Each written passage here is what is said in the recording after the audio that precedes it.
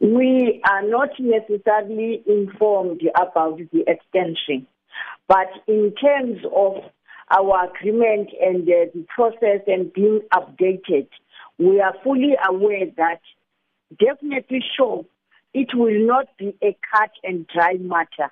When that time for CPS to part, there will still be other activities that have not been signed off and a handover report. And given that, because this matter has been in the hands of the court, they have to report every other action they will take. So definitely sure, if it's an extension we won't agree. But if it is a matter that it is actually finishing what was left and receiving what was not yet finalized, we will fully agree. But the court was clear in its instruction that this matter needs to be finalized and that CPS needs to be phased out by March the 31st, 2018. And this was already an extension of an unlawful contract.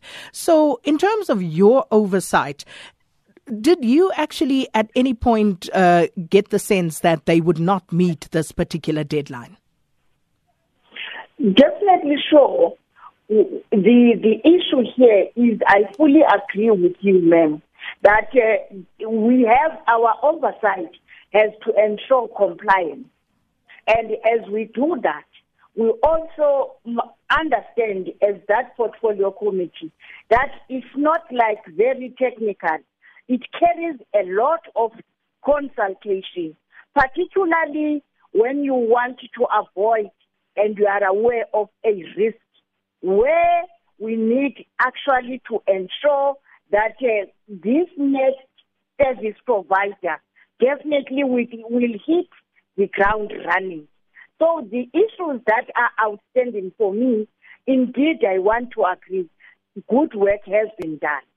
The update that is actually in black and white with all our members in the portfolio committee is that there has been a good process, and where there were hitches here and there, that was actually addressed, including the revival of the IMC, the update to ourselves by the IMC, strong oversight by IMC, as well as the support of experts have made it possible. But court has to say, this is your deadline.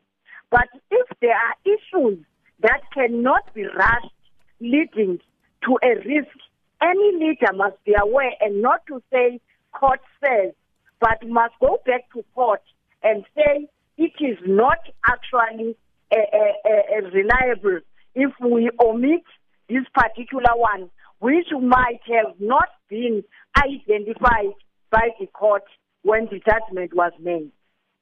So what are the solutions that you think SASSA can embark on to avoid giving an extension on this contract to CPS? We don't agree with it.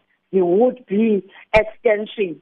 But what we understand is that a lot of work has already been enforced, especially key issues and matters that the court has pronounced it on, the issue of biometrics, the issue of pay points.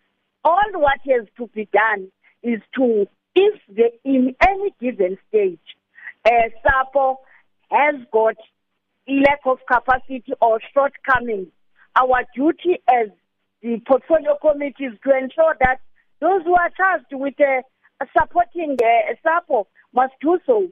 If it's capacity issue, Treasury must address. If it's every other reserve bank must come in, but SAPO, if not immediately ready, given its infrastructure, given its own history, that cannot be an excuse. It's something that SASSA as well must give support to and us in order to ensure that at the end of the day, the project is sustainable.